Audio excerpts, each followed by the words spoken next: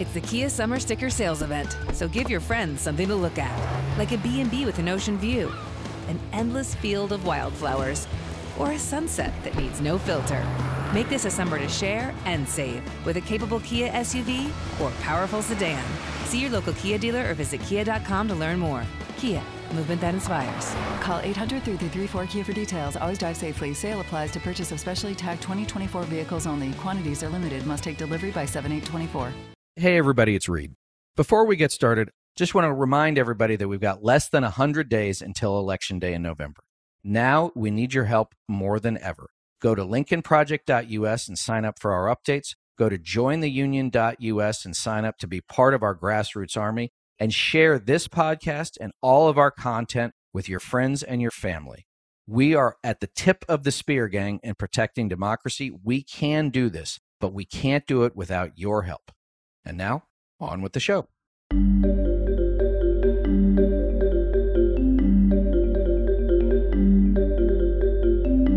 Welcome back to the Lincoln Project. I'm your host, Reed Galen. Today, I'm joined by Michael Teter, the managing director of the 65 Project, a bipartisan organization whose mission is to protect our nation's democracy through the holding accountable of lawyers who raise fraudulent court claims with the goal of overturning legitimate election results.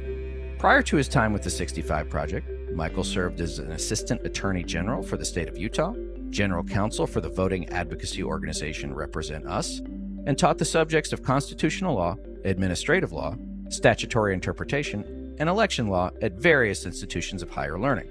Today he's coming to us from the Beehive State in Salt Lake City, Utah. Michael, welcome to the show. Thanks, Reed. It's great to be here.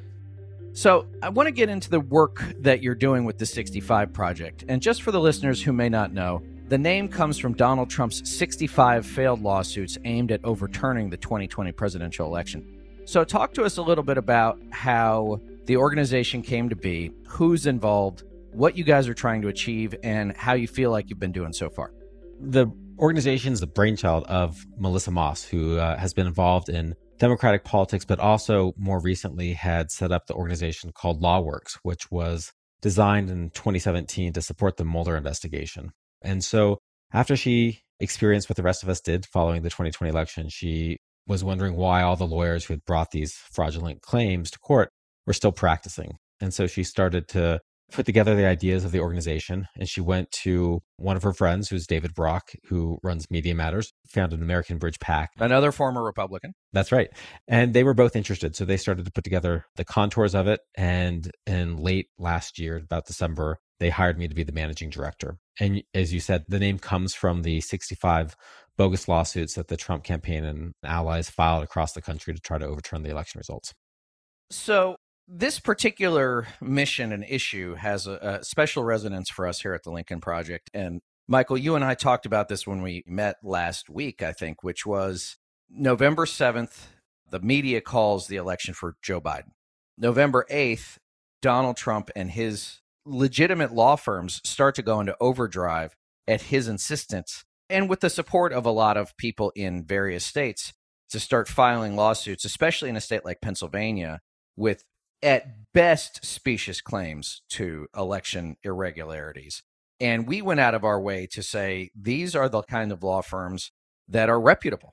They are legitimate corporate law firms, litigation firms. They should know better. We went out of our way to make sure everybody knew who they were. And by the end of that next week after the election, I think it was like Friday the 13th, the biggest and best of those firms had run for the hills. They said, we're not going to get involved in that. Later on, I believe in November or December, after it came out that Cleta Mitchell, who I believe belonged to maybe Jones Day at that point, had been on the phone with then President Trump trying to pressure Brad Raffensperger in a perfect phone call, Michael. We made sure everybody knew who she was, and she subsequently had to leave her firm too. The vacuum being filled by the Kraken lady, Rudy Giuliani, John Eastman, Jeffrey Clark. And so that was probably more of the hand-to-hand combat and guerrilla tactics, which I really do believe markedly affected how he had to go about that. But tell us a little bit more about these 65 lawsuits that the Trump people tried to file and ultimately failed at. Right. Well, they were filed across the country in all 7 states. Some were filed by the Trump campaign, other by very close allies, masquerading themselves as champions of the voter whose rights were being infringed by the fact that other people got to vote. And so you saw these across the country uniformly rejected, often by Republican appointed judges, often by Trump appointed judges. And they were spacious, as you said, they were fraudulent, they were bogus. And, the great example that you've talked about in Pennsylvania, it's funny if you look at the docket for one of the major cases there against the 4 Democratic counties, they filed it on, I want to say November 9th, 8th or 9th, and involved 3 attorneys, 2 of whom were at one of the most prestigious firms that's based in Pennsylvania. And 3 days later, those attorneys withdrew because of the effort of the Lincoln Project to make sure that there was that public pressure on those organizations and those firms. And so they were left, the Trump campaign, with attorneys who had no idea what they were doing. And they didn't have claims to begin with, but it certainly helped the process for the courts to see that the kind of claims that were being raised were illegitimate and that no one wanted to be touching them at the reputable firms. That was the other part too, as you and I were discussing, is because we got some pushback from, both Republican and Democratic lawyers, not surprisingly. I know that the legal profession is very protective of itself, right? That you guys are officers of the court. You have to take lots of tests and go to school and all these other things, right? And I said, look, these people aren't they're not John Adams, right? They're not defending a client who is beyond reproach or has been falsely accused of something, right? These are people who know better. They know this is all horse shit, and they're doing it anyway because their client is telling them to. And so I guess my question for you is, both as an attorney and as an organization, how do you deal with that when, again, you are an officer of the court? You're supposed to be steeped in the law. If you're an election lawyer, certainly in election law. If you're a constitutional attorney, in the vagaries of the Constitution, of which there are a lot. How does someone, again, from a reputable firm, these are not Jenna Ellis type people, right? These are people who have gone through a lot of training. How do they come to a decision to do that? I think that they get emboldened by hearing a lot of different voices telling them they should do it. I think they want to fall into the mix of people who are looking for a rise in their careers or an opportunity that, even if they don't succeed, at least they're seen as the champions for the causes that will then elevate them later in their careers. We've been looking at the kind of lawyers who were continued in these cases, and a lot of them really are those small firms or solo practitioners who had a hand in Republican politics at a local level. And I think that they saw this as an opportunity to advance themselves. If, for example, someone like Jenna Ellis can go from her career trajectory to end up advising the president of the United States, anybody could do it. So you might as well sign on. I don't know that her career track had necessarily a quote unquote trajectory, right? Until it came into contact with Donald Trump. But for that, Michael, she probably would still be defending parking tickets or something in Colorado. It was a trampoline trajectory. She just bounced in the right spot and landed up high. Right. And again, I think the thing about a person like Donald Trump in a White House like he created is that anyone who's willing to do what he asks will ultimately get a shot if they can get their foot in the door. But before we talk a little bit more about what you're seeing, give me a little bit of a sense, if you can, of when there's a big firm like a Jones Day and they've got attorneys actively working on this stuff. They've got offices, I believe, probably in multiple places, right? They've got different practices. A lot of them are probably corporate attorneys who they work on contracts, they work on regulatory issues, whatever it is, mergers and acquisitions. And so now they're like, you're doing what? So what's the dynamic inside a firm like that? It depends on the firm. Obviously, a lot of them are ingrained in various politics. And so some of them, like Jones Day, for example, they'll be committed to the mainstream Republican efforts. They were ready to represent the Trump campaign. If there were valid claims to make post-election claims, there are election contests, that there are rules, and statutes that prescribe how you contest an election, and you're going to follow those. And I think that a lot of the lawyers in those offices assumed that the representation would follow those kind of lines. Oh, the request is, to make sure that these absentee ballots are counted, or that the late arriving votes from overseas veterans or overseas military are being counted. So that's the kind of election contest that's viewed by us and by others as legitimate. And maybe that's how they were expecting to represent the Trump campaign. And then they started reading the complaints, and they're wildly bogus. They're fraudulent on their face. They make up facts, they make up law, and they're just basically a form of political propaganda. And at that point, the lawyers in the firm who have accepted the concept that as a large organization, we will represent people who sometimes we don't like politically or don't like morally, we're not going to accept that we're going to try to overturn American democracy through this firm. We're not going to engage in that effort. And it was really, I don't think it was exclusively a financial question. I think in many respects, the partnership and the lawyers inside revolted and said, no, we're not going to be a part of that. Now let's go through the process. So we have that first week where the white shoe firms wash out, not surprisingly. Now you bring in Sidney Powell, Lynn Wood, Rudy Giuliani, Jenna Ellis, this cast of characters that, and let me just say as an aside, like Rudy Giuliani was a United States attorney, I believe, right? He was a prosecutor. Like, I believe at one point, even maybe during the Reagan administration, he was an assistant attorney general. So, like, this was a guy who, before his complete and utter meltdown, was at least, I mean, a grandstanding to be sure, but a solid attorney prior to his time as mayor. And so now he's hanging out with all these people, right? His hair dye is melting. He's over at the Four Seasons thing. So take us through how you guys, from the Project 65 perspective, see what happened in those intervening weeks between the end of the election and January 6th, and now how you project that into the work you're doing today.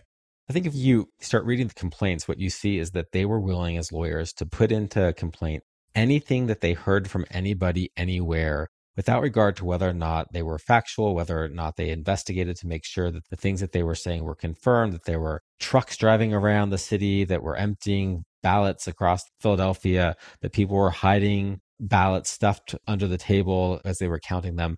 They would take anything and generate a line in the complaint that asserted that to be true. And so that's how they were cobbling together their claims of fraud. And then they began to amplify them. They started talking about it outside of landscaping companies or at rallies or before state legislatures. And you started to see that they realized that they were going to be losing in the court. But they weren't concerned about losing in the court because, quite frankly, I don't think they ever thought that they were going to win in the court. They were using these complaints and these legal filings as a way to be able to say to legislatures and the public and the media, look, courts are looking at this. Look, we have these claims of fraud. Look at all these facts. We're confident the court's going to overturn it. And when they didn't, then they started to say, okay, well, now we're going to go to the legislatures. Now we're going to go start trying to have false electors in place. Now we're going to turn to January 6th and we're going to have people come to the Capitol and we're going to send them to the Capitol building to overturn the election. You see the desperation in these documents as they start to realize that they are not going to win in any one of these avenues that they're trying. But because they were never thinking that they would succeed in the courtroom, that's where the 65 Project comes in. Because as a lawyer, if I file 10 cases and I lose all 10 cases, I'm not going to file that case again. I'm not going to keep doing it. That's the deterrent effect. Wasting my time, wasting my reputation, wasting my money. But they weren't expecting to win. They got out of the lawsuits what they wanted in the short term, which was to be able to use them in the court of public opinion and with state legislatures. So we have to create another deterrent effect. We have to create a system of accountability for the lawyers who participate in that so that their livelihoods are on the line for having participated in that effort. So that's why we step into it, because we can't let it go. And it's not about past behavior exclusively and punishing it. It's about creating that deterrent effect for the future because it's part of their game now. Talk to me about the deterrent effect. As I noted lightheartedly, the legal profession takes itself very seriously. It wants to protect itself as not only a profession, but as an industry. Let's be clear, because it is an industry. So what is the process by which you actually hold an attorney accountable? And do you see that you're getting any pushback in these efforts, even from people who should know better? Yeah, so in every state it's different, but it's similar enough to be able to speak generally about it. Every lawyer takes an oath when they become a lawyer and become licensed. And they agree to follow the rules of professional conduct in the state where they're licensed. And the rules lay out different obligations and responsibilities. Truthfulness to the court, speaking truthfully to third parties, not making fraudulent claims or baseless claims, making sure that you've done your due diligence as you file meritorious claims, which is not to say that you can't file things that are trying to advance the law or that you have to know all the facts, but you have to do your due diligence and make sure that you're not misrepresenting things to the court. And when you violate those rules, there's an opportunity to file a grievance against that lawyer. And across the states, it's generally the same. A lawyer will receive a letter about their conduct. The 65 Project has filed them, in various states already. We write the letter, we explain the conduct, we highlight the rules that we think have been violated. And then the grievance committee or the Office of Disciplinary Counsel will investigate and then decide whether or not to move forward with it. And then how it moves forward really does vary state to state. Sometimes it's a tribunal within the bar. Sometimes it proceeds in district court or state court. And then there's an opportunity for the other side, the lawyer, to explain their conduct, defend themselves. And then if they're found to have violated the rules, to receive the punishment, the discipline that they deserve. So that's the process we're seeing. And to get to the second part of the question, We have seen pushback. The rules have not been used by lawyers in the past to ensure that when attorneys violate them, that they are going to be held accountable. And, even Watergate, there's a great study by a law professor, I think her name is Catherine Clark at WashU, and she found that after Watergate, of the 42 lawyers who were involved in Watergate, only 28 of them were disciplined by the bars. If only 28 out of 42 lawyers are going to be disciplined for Watergate, there's room for improvement there. And so there has been pushback, but we've seen a lot of reception to the idea as well that these rules exist. When lawyers break them, there's need for discipline. And as a profession, as you said, we care about our profession's integrity. And the best way to ensure that integrity is to discipline those who are violating those rules. So, Michael, I mean, you guys are, as I mentioned, officers of the court. You have this professional responsibility. 28 of 42 attorneys are disciplined. So, you can be censured, you can be suspended, you can be disbarred. I assume that the legal profession and the legal community probably doesn't want to hand out the red card or the death penalty, if you go back to SMU football, to many attorneys if it can avoid it, right? That's right. I mean, more often than not, they'll issue a reprimand. Depends on what the lawyer has done and how often they've repeated the conduct, but they will be between a reprimand, suspension, probation is an option as well, and then disbarment. But do any of those things other than disbarment or maybe a suspension have any practical effect on the ability to practice law? No, they don't. They don't have practical effect. They have the consequence that the discipline is available to the public to see, and that it might increase significantly your professional liability insurance costs, and you might lose your practice with your firm if you're working at a firm. Right. So take us forward to where we are now. So tell us a little bit about the work, who all's involved, and what you guys have seen so far. So we launched in March, and to date we have filed, I think we're at 22 bar complaints. We're about to file a couple more. We started with focusing on January 6th and the advisors who orchestrated both the January 6th rally and the consequences of it, as well as the false elector scheme. And so we filed complaints against Jenna Ellis and Boris Epstein, against Cleta Mitchell, who you've mentioned. And then we also filed against false electors who were attorneys. So there were 3 false electors across the country who also were attorneys. And then we filed against insurrectionists, lawyers who participated in the insurrection, which is not to say lawyers who just attended the rally, but who made their way into the Capitol, and then who also filed pretty egregious and bogus claims after the fact to try to have the entire Congress overturned as unconstitutional. So we started there, and then we've been advancing our cause incrementally. We've filed against Ted Cruz the following month, and Ted Cruz is a special case. One, we wanted to prove that we're bipartisan, and nobody hates Ted Cruz more than Republicans and Democrats. So together, it was a nice bipartisan effort. As my co-founder Rick Wilson likes to say, there are 2 kinds of people, Ted Cruz and people who hate Ted Cruz. My favorite is from Al Franken when he was in the Senate, who said, the thing you need to know about Ted Cruz is that I like Ted Cruz a lot more than most of my colleagues, and I hate Ted Cruz.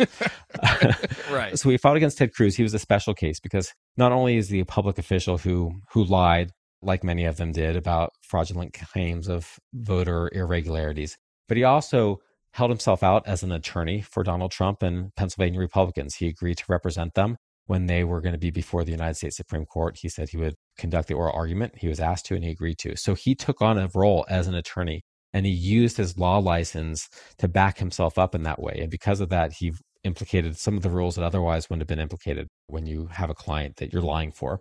So we fought against Ted Cruz.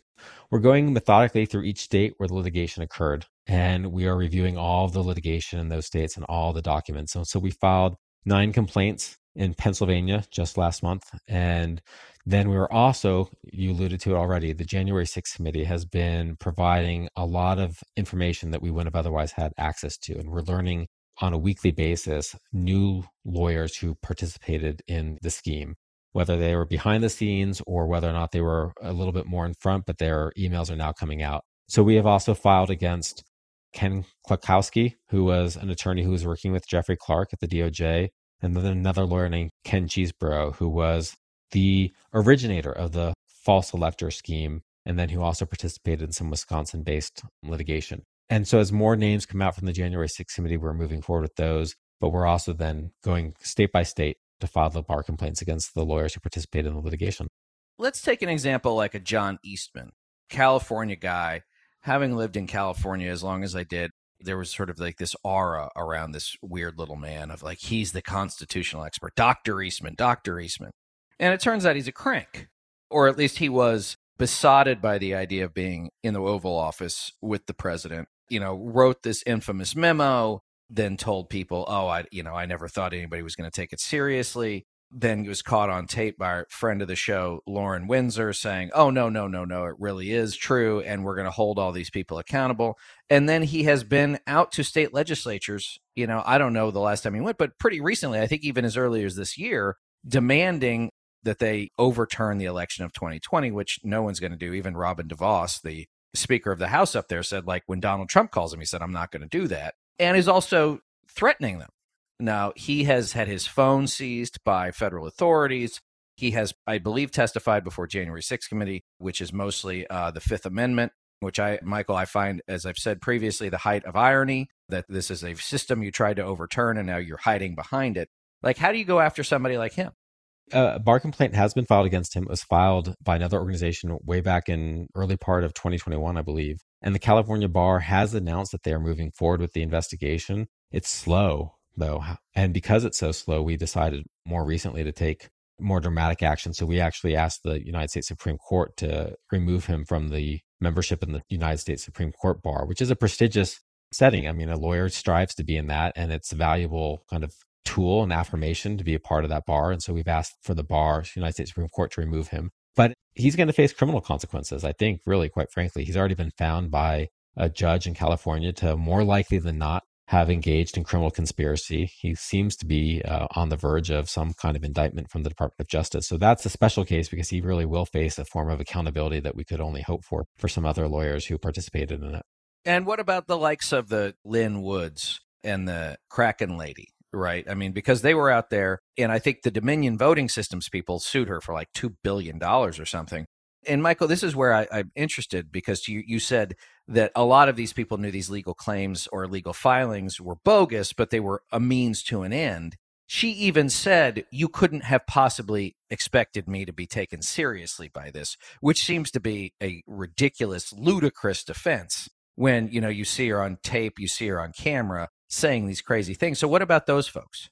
I think they're going to end up without a law license at the end of this. So Lynn Wood, the Georgia bar, is moving forward very quickly against him. Sidney Powell, the state of Texas Bar Association, is moving forward against her.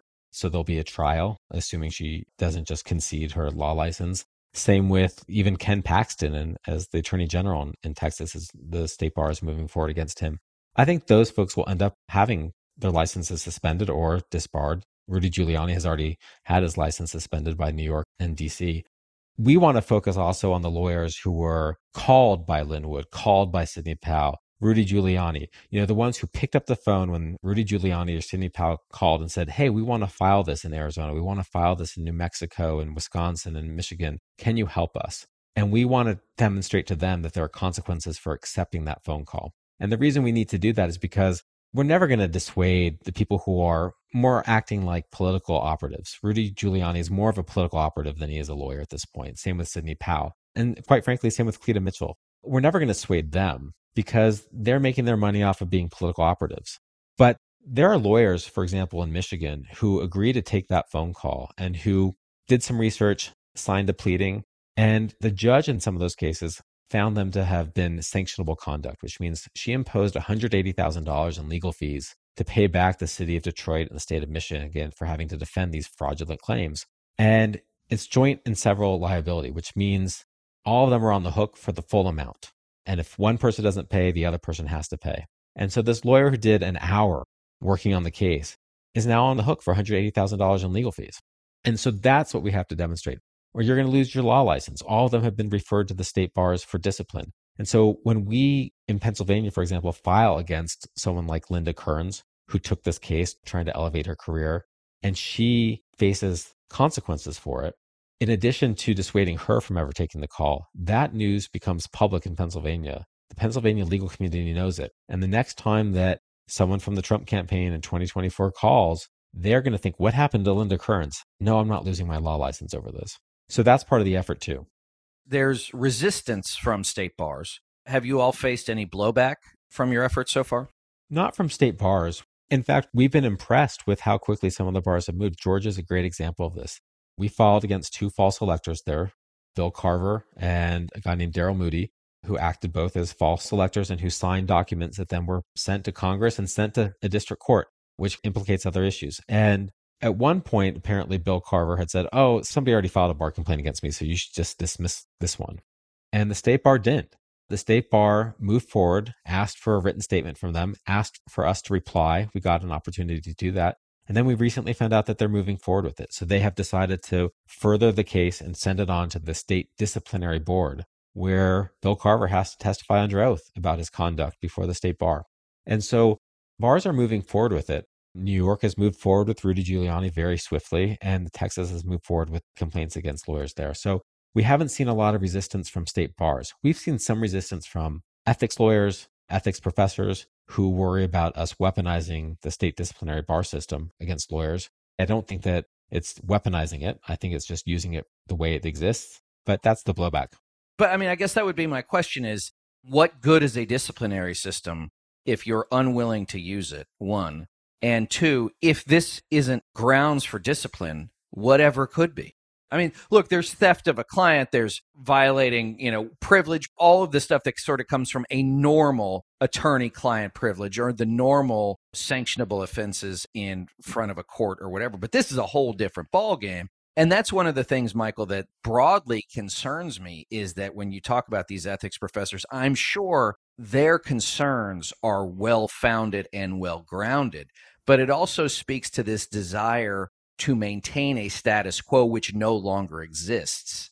Because what we know about this is that there will always be more who will file the case.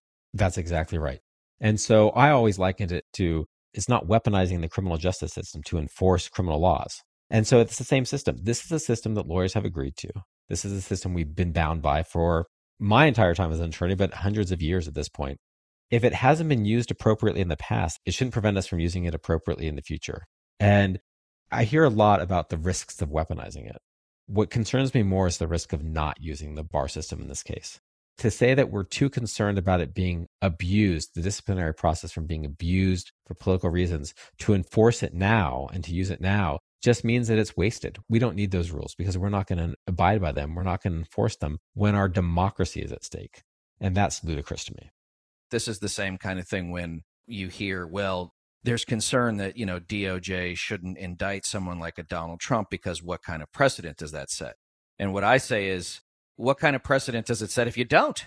I mean, Nixon got out of it because Ford pardoned him, right? That sort of tied it off. But here is a different thing. And you also see that I know that you spoke about Georgia, the Fulton County District Attorney is looking at a lot of these people. I also get the sense, Michael, that the state of Georgia is like, I know we're next to Florida. We're not Florida. Like, we don't want to be thought of as Florida, right? Like, they really want to get like their reputation as a normal state back. I think that's right. And that's uniform across it. I mean, you see actors across the political spectrum saying, we have rules, we have laws, we have responsibilities and obligations. We're going to fulfill those. And we are not Florida. Let me ask you this. Let me put your specific lawyer hat on.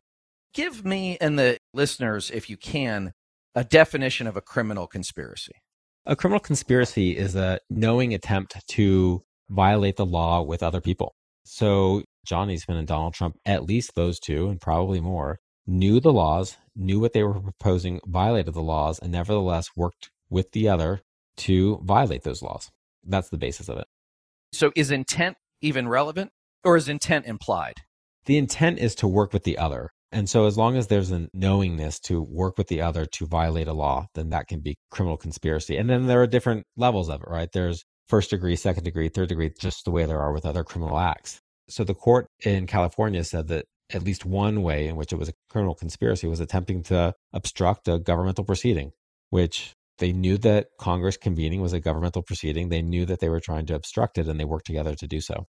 And so where do you guys go from here? Because the January 6th committee is obviously unearthing a lot of information, a lot of new names. Just news the other day before we were taping that Pat Cipollone had been subpoenaed by a federal grand jury, I believe, to speak. Obviously, he's got some executive privilege things that he'll contend with. But do you expect that this work will turn up more people and more attorneys in the states, especially as we get to this false electors stuff and this stuff really starts to come to the fore? I know the January 6th committee hearing covered it, but I feel like it sort of went by the wayside. But this was, of course, an attempt also to not only obstruct an official proceeding, but to supersede an actual and legal electoral vote in these states. We'll continue to see more and more names come forward. I think that especially when we get the report, as much information has been unveiled by the January 6th committee, it's a fragment of what they have. And so when they actually issue their report, we will see names that we had not heard of even in the committee's hearings, and we'll be able to move forward with those. We're going to continue litigating or bringing complaints against the lawyers who litigated across the states, and we'll continue to monitor the January 6th committee work. And then our work is to also make sure that the public is aware of the outcomes of this. We can't pressure the state bars to act quickly or to act in a certain way, but we feel validated by what we've seen so far, and we're going to publicize that because part of the responsibility we feel is to make sure that the lawyers who participate in this feel shamed, and also that their shame is known to the rest of the legal community. And as icky as that might sound to lawyers who don't really want to shame their colleagues and want to make sure that the legal profession is held up to a higher standard so you don't tell people about the ill works of others, it's an important part of this to make sure that there's that full deterrent effect, is to make sure that people know that there are consequences. Well, yeah. And again, as we said when we were talking about the ethics lawyers, like, yeah, you may not want the spotlight on you or your colleagues, your profession, because it's uncomfortable. But the truth is that they are officers of the court. When you take on a client, you take them on good, bad, and otherwise. If you act in a way that is inconsistent with your ethics, morality, state law, federal law, whatever it is, like, those are things to be held accountable for. And I think that that's one that's sometimes hard is, well, we can't do that because this might happen. As I always say, the listeners, Michael, have heard this far too many. Whenever it is you try and avoid the worst thing will find you. It will always find you. Oh, I don't want to do that because this other bad thing might happen. Congratulations. Welcome to the other bad thing. That's exactly right. Well, I think one of the best responses we've had is actually from an ethics lawyer who is well regarded. I think he teaches at Fordham, and he was asked by CNN, well, isn't this really, extraordinary what the 65 Project is trying to do, and extraordinary in a bad way? Isn't this kind of going beyond what the disciplinary system is intended for? And he said, well, it is extraordinary, but on the other hand, the conduct they're responding to is pretty extraordinary too. So maybe it makes sense. And that was the right perspective. Right. And look, we live in extraordinary times. As much as we'd all love to be, as one of the guys that used to work on our team said, I wish I wasn't living through history, but here we are. Well, Michael, where can folks find more information about the 65 Project's work?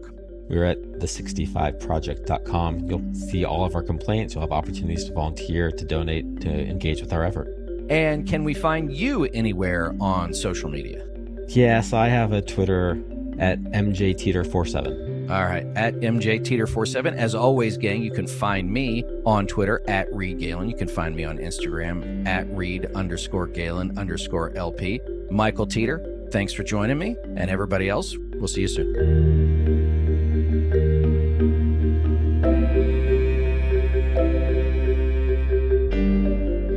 Thanks again to everyone for listening.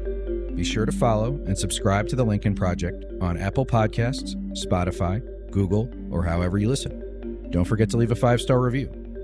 To connect with us, follow us on Twitter at Project Lincoln, and for more information on our movement, to join our mailing list, subscribe to our newsletter, or make a contribution to our efforts, visit lincolnproject.us.